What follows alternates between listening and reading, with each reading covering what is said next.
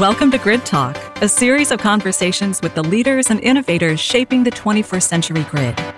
Hosting the podcast is Marty Rosenberg, an award-winning energy journalist. The series is sponsored by the Department of Energy's Office of Electricity Advanced Grid Research Division. Now, here's Marty Rosenberg with Grid Talk. Hi, and welcome to Grid Talk. We're here today with Bill Magness, the president and CEO of ERCOT, which governs Texas and oversees its electric reliability and the operation of the grid and a whole bunch of stuff that we're going to get into today. He's been with ERCOT for 10 years, first as its general counsel, and then in 2016 became its CEO and president. Good morning, Bill. How are you? I'm well. Thank you, Marty. Glad to be here. Well, I really want to start with what I think is a headline story that probably has gone underappreciated, and that's the importance of wind power in Texas. You're coming up on a milestone the end of this year where you will have 30,000 megawatts of wind capacity installed. And I did some quick back of the envelope checking to give people an idea. We hear these numbers, we kind of gloss over them and don't appreciate the significance. Denmark fashions itself as a leader in wind power.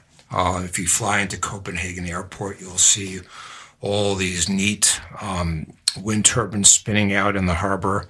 If you drive across the countryside, you'll see multiple generations of wind turbines that are deployed for going back decades. Well, Denmark has 1/4 of the population of Texas, and as of the end of this month, its total installed wind capacity will stand at 5,500 megawatts.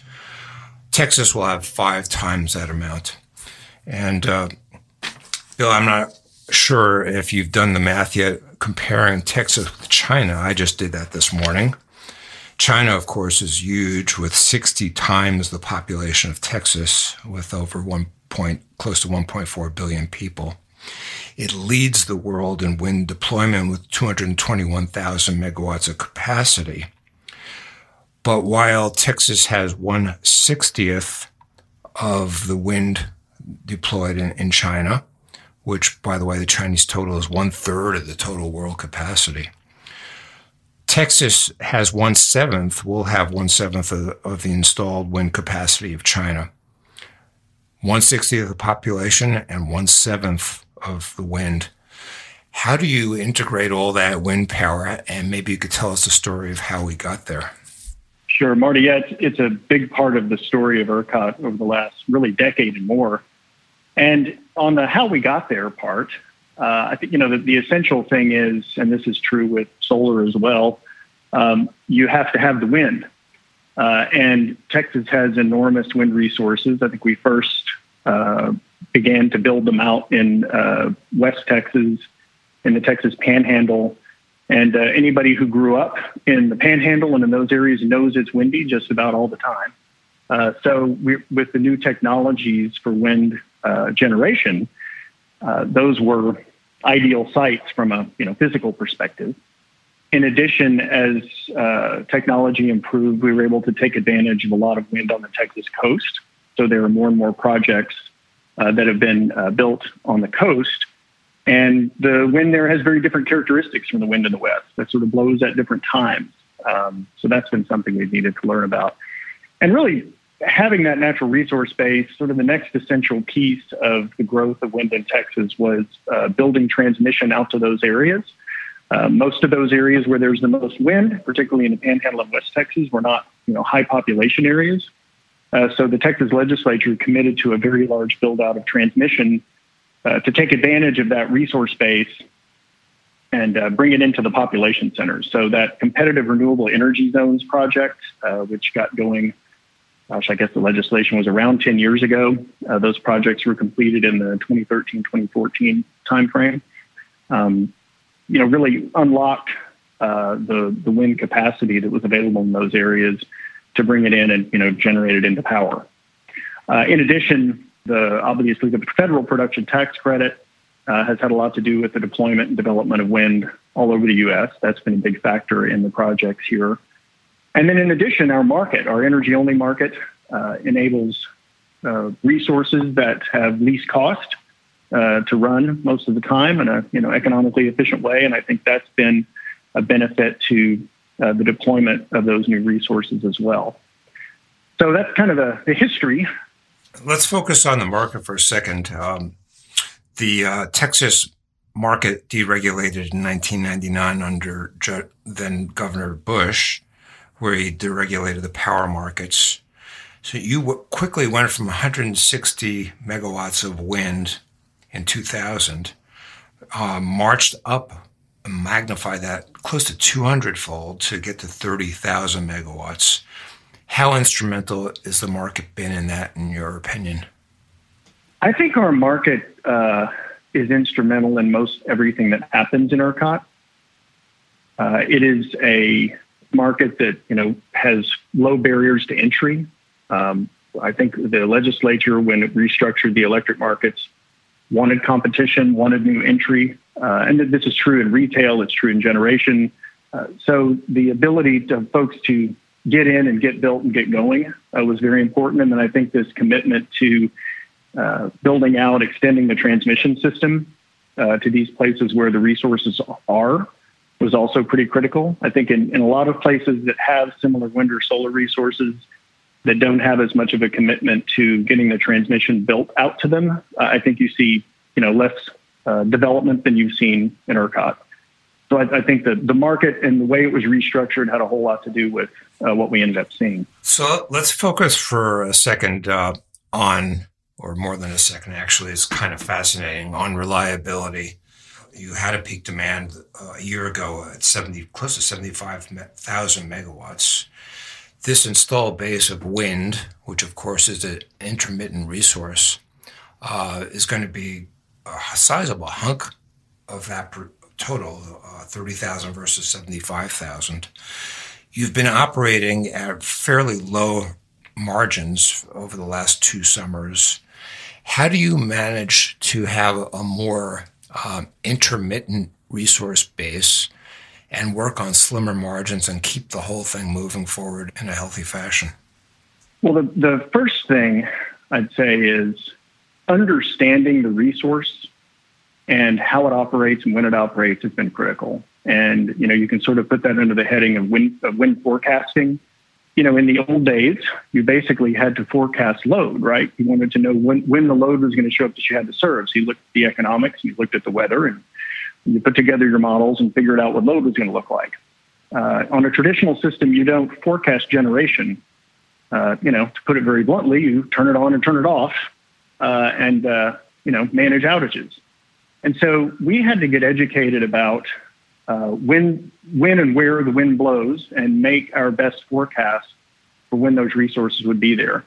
And those resources work at different times in different parts of the state. For example, we calculate an estimated load carrying capacity for our wind resources so that when we, for example, do a summer peak load forecast, we're counting what we can realistically expect from those resources, not what their nameplate capacity is. And that's been done by a process of observation and study and modeling through the years that we've been managing a lot of wind on the system. So, each day that goes by, we're learning more and more and accumulating that data in our models about how the wind's going to blow. So when we forecast on say the peak summer day, we have very different expectations for the wind resources in different parts of the state. For example, the West Texas wind, we would estimate somewhere, I don't have the exact numbers at hand, but somewhere in the neighborhood of 15% of nameplate is what I'm going to expect at peak from those resources. On the other side of the state, the coastal wind over peak on the hottest summer day, I'm expecting over 50% of the nameplate of those resources. And of course, that all has to be mixed in with, what is the weather on that particular day. So it's a process of trying to understand the resources in a more granular way and make your plans based on, that reality. As solar grows, utility scale solar continues to grow in ERCOT, we're doing the same thing. We've been doing solar forecasting because cloud cover, the way the sun shines in different parts of Texas, things like that. Just as we've learned with the wind, we're going to be learning the details of the dynamics of solar. So that forecasting part and getting a much greater depth of understanding of the resource that you have has been critical. In addition, we've needed to write our market rules, our grid code in such a way that we require certain things from these resources, like frequency response, like voltage ride-through, that sort of set the groundwork for what those resources need to bring to the grid to help us manage reliability. We've changed our ancillary services suite to enable us to have better products available for things like fast ramps up or down, which is a feature of wind, and really any intermittent resource where you can see a lot on the system and also all of a sudden very little on the system, depending on, again, like cloud cover with solar. We have conducted a lot more risk assessments than we did in the past. For example, in our control room, we established what we call a reliability risk desk, which is a person who's dedicated to running studies forward, looking at different scenarios that may occur, often focused on the dynamics of the wind and the solar on the system and what we can expect during any given hour or day. And then in addition, I think the way our real-time market works, the 5-minute intervals on which we send out dispatch instructions, that speed helps us provide some certainty in knowing where we are and managing it on a very close in time basis.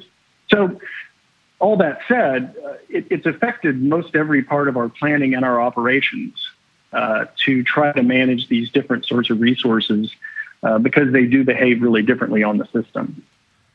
One of the assumptions is that with a greater reliance on intermittent renewables, more energy storage is needed.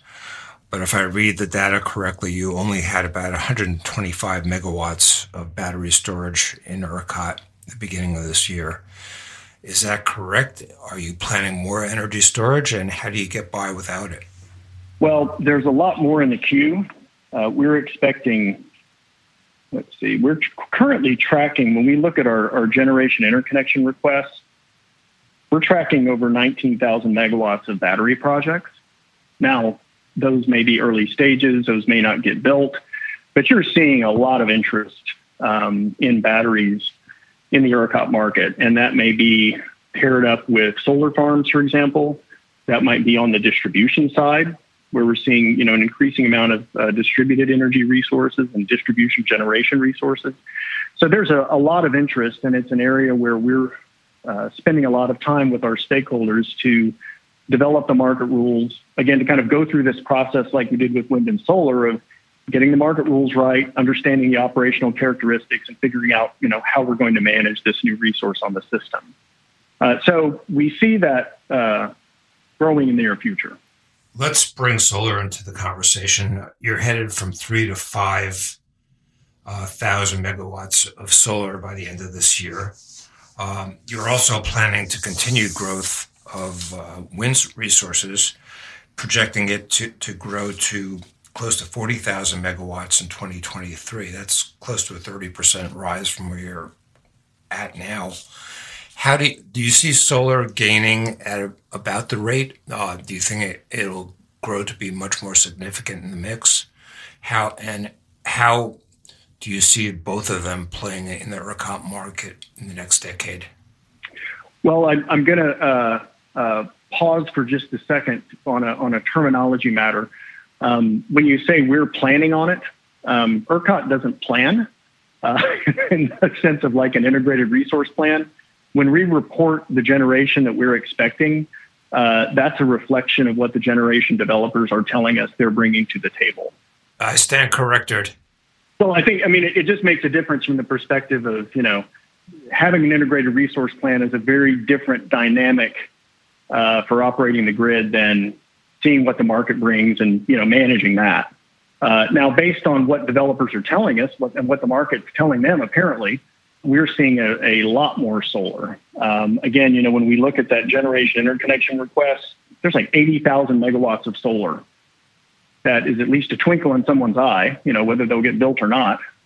So yes, there's a whole lot of interest in utility scale solar. And it's not just in far west Texas, where a lot of the large solar developments have occurred so far, it's starting to be in different parts of Texas.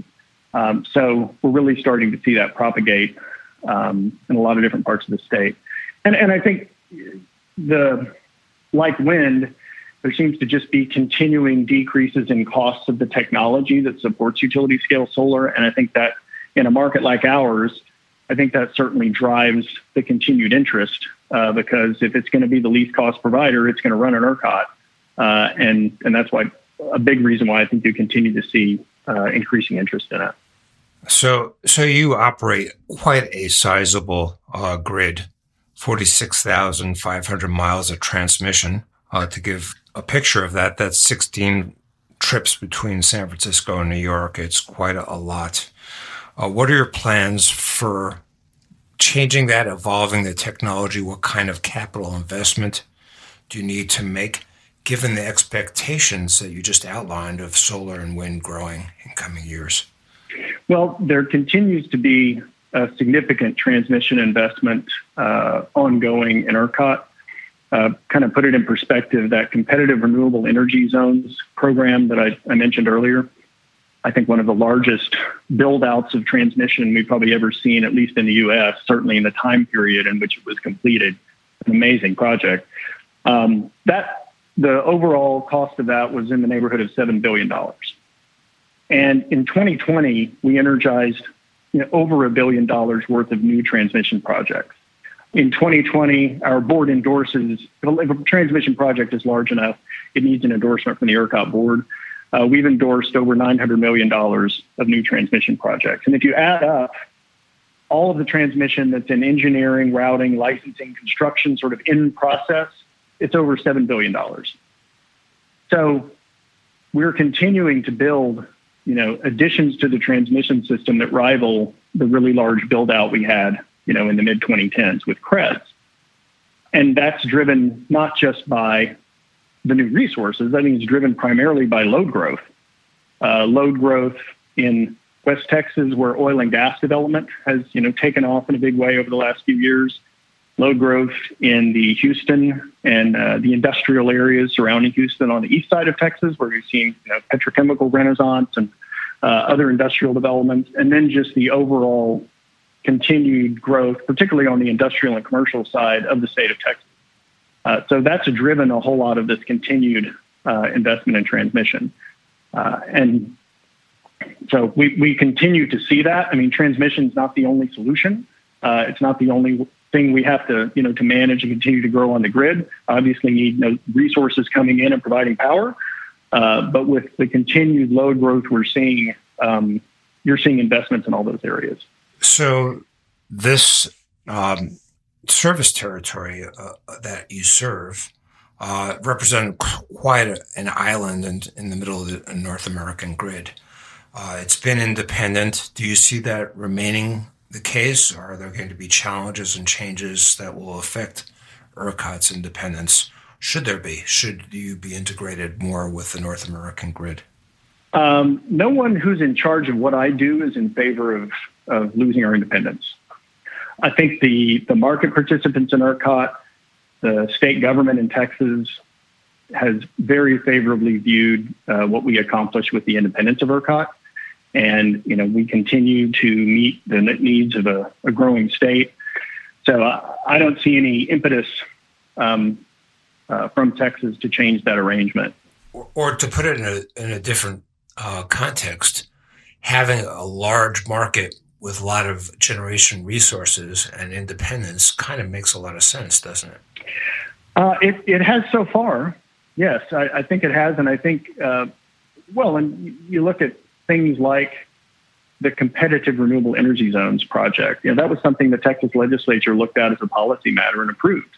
That kind of thing would not have been done if there had not been policy direction from our legislature and then, implemented by our Public Utility Commission to make it happen. So I think there's maybe unity of purpose with our legislature and our Public Utility Commission about how we ought to be operating this market. And I think it allows us to move somewhat nimbly and quickly once we get that direction.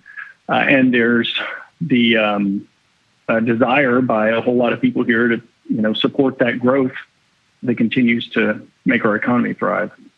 You've been interfacing with the regulatory system that manages electricity in this country for in a variety of capacities. You've been in the Office of Consumer Protection in Texas in the late 90s. As an attorney, you've appeared before 16 state commissions, utility commissions. Given that background and given the hands-on experience you've had at ERCOT, what kind of lessons can the rest of the country extrapolate in terms of what's possible, given where technology is headed, given where public appetite for renewables is increasing? What kind of lessons do you think folks outside Texas can learn, and what do regulators need to learn? Well, I'll say a couple things, and not to say that people haven't learned them, because I think these things go on in other markets and in other regions of the country. But the couple of things I'd say have been really important are, one is the stakeholder process that we have, and making sure that there's a seat at the table for everybody who has a stake in what's going on. In the ERCOT market, we have a board that's made up of independent board members, but also includes representatives of transmission companies, generation companies, power marketers, consumers, co-ops, municipal utilities. Pretty much everybody who has a stake is represented. And that drives better decisions. And the relationship between those stakeholder processes and the review by our Public Utility Commission kind of puts us all in the same boat, where we can, keep heading in the same direction. But I think if you don't have that participation by the consumer and the producer side of the business, you can hit snags. The second thing is, being clear about what it is you want out of your electric system. And I think this is where some of my counterparts in other parts of the country have challenges is, in the ERCOT market, the market was restructured, and our objective is to provide reliable, least cost power to the citizens of Texas, and in 75% of the state in a competitive retail market. That's been the central driving force behind what we do. And we've made adjustments to our market rules in order to achieve that as we've gone through and, learn new things. It's challenging when, if I had that objective, but I also had an objective to develop certain kinds of generation, or I had an objective to achieve other policy objectives, if those begin to conflict, you're going to have a problem. And obviously those problems get worked out in policy forums in Congress, legislature, FERC, elsewhere. But again, that sort of unity of purpose and a clear understanding of, what it is we're doing here and what it's for is pretty critical from a policy perspective. And I think that's something I've been very benefited by in my time at ERCOT, is we've had that unity of purpose with the legislature, the commission, ERCOT, the stakeholders. So even though there's lots of disagreements and lots of, pushes and pulls, we're mainly pushing in the same direction. So let's take that that mindset and that frame of thinking of things to one topic we visited earlier, that you've achieved fairly low reserve margins in 2018 and 2019 and still managed your summer peak. If the policies and the technologies and the management skills that achieve that could be extrapolated around the country, wouldn't that represent potentially enormous savings for companies and customers? Well, the way our market is structured, and I'm not saying our market's for everybody, but the way our market's structured, when you come into the summer, the peak season in ERCOT, you have very, very strong economic incentives to make sure your generation units are running. You have strong economic incentives to make sure that transmission lines are functioning, because the consequences of being caught out on a bad day can be very severe. So having a market structure that can have very bracing outcomes, but also very profitable outcomes for those who are there and, providing service on those times when we have scarcity pricing and prices go quite high, that can be a really good day. So the incentives are economic, but they're very strong, and they're pointing in the direction of reliable service, and they're pointing in the direction of making sure that your equipment's running and doing what it's being asked by the overall system. So I think it does encourage behavior, business activities, investments that support reliability, even though they're market incentives. So again, there's different people have different objectives and different needs, but it's something that as we have gone through ups and downs in our reserve margins, and we've seen, fluctuations over the 20-some years now that we've been doing the restructured market, they go up, they go down, and it's based on business cycles of investment and retirement. And, in 2017, when plants retired, we knew that the summer of 2018 would be tight. 2018 and 2019 were tight, and there were good economic returns, and we've seen a lot of desire to invest in the market, and we're going to see higher reserve margins going into the summer of 2021. There's no promise they'll stay there. They'll probably go up and down, but that's why all those things I mentioned earlier about how we manage intermittency, how we manage renewables, all those tools that we have to have in place to manage a changing and dynamic system, that's why we have to do those things, because we're not in a steady state. That's not how this market works. Well, it's been a fascinating conversation. Do you have any concluding thoughts you'd like to leave with us, Bill? I'm not sure that I do. I appreciate your interest. It is something I think we're very proud of, that we've seen the kind of success in the ERCOT market that we have. And going through a year like 2020, when there's been so much dislocation and difficulty, seeing that the structures we have in place, whether it's in our stakeholder process or it's in the the day-to-day work of linemen and grid operators and everybody who's got to get the job done, it's been very gratifying to see that sort of public spirit of this work is maintained and flourished throughout all this. So from that perspective, as rough as 2020 has been, it's been a good year to see we still have that spirit in this business and that we've been able to pull together and make it work for everybody, because this all would have been quite a bit worse if there had not been reliable electricity. Thanks, Bill. Thank you. And thanks for listening to Grid Talk. Thanks to our guest, Bill Magnus, the president and CEO of ERCOT in Texas, for sharing his insights about changes in his market and the industry at large. You have been listening to Grid Talk. Please send us feedback or questions to gridtalk@nrel.gov. And we encourage you to give the podcast a rating or a review on your favorite podcast platform. For more information about the series or to subscribe, visit smartgrid.gov.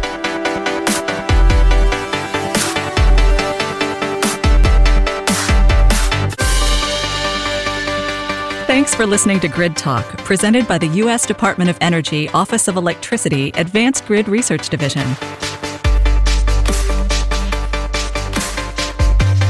Subscribe through your favorite podcast provider or visit smartgrid.gov for more information.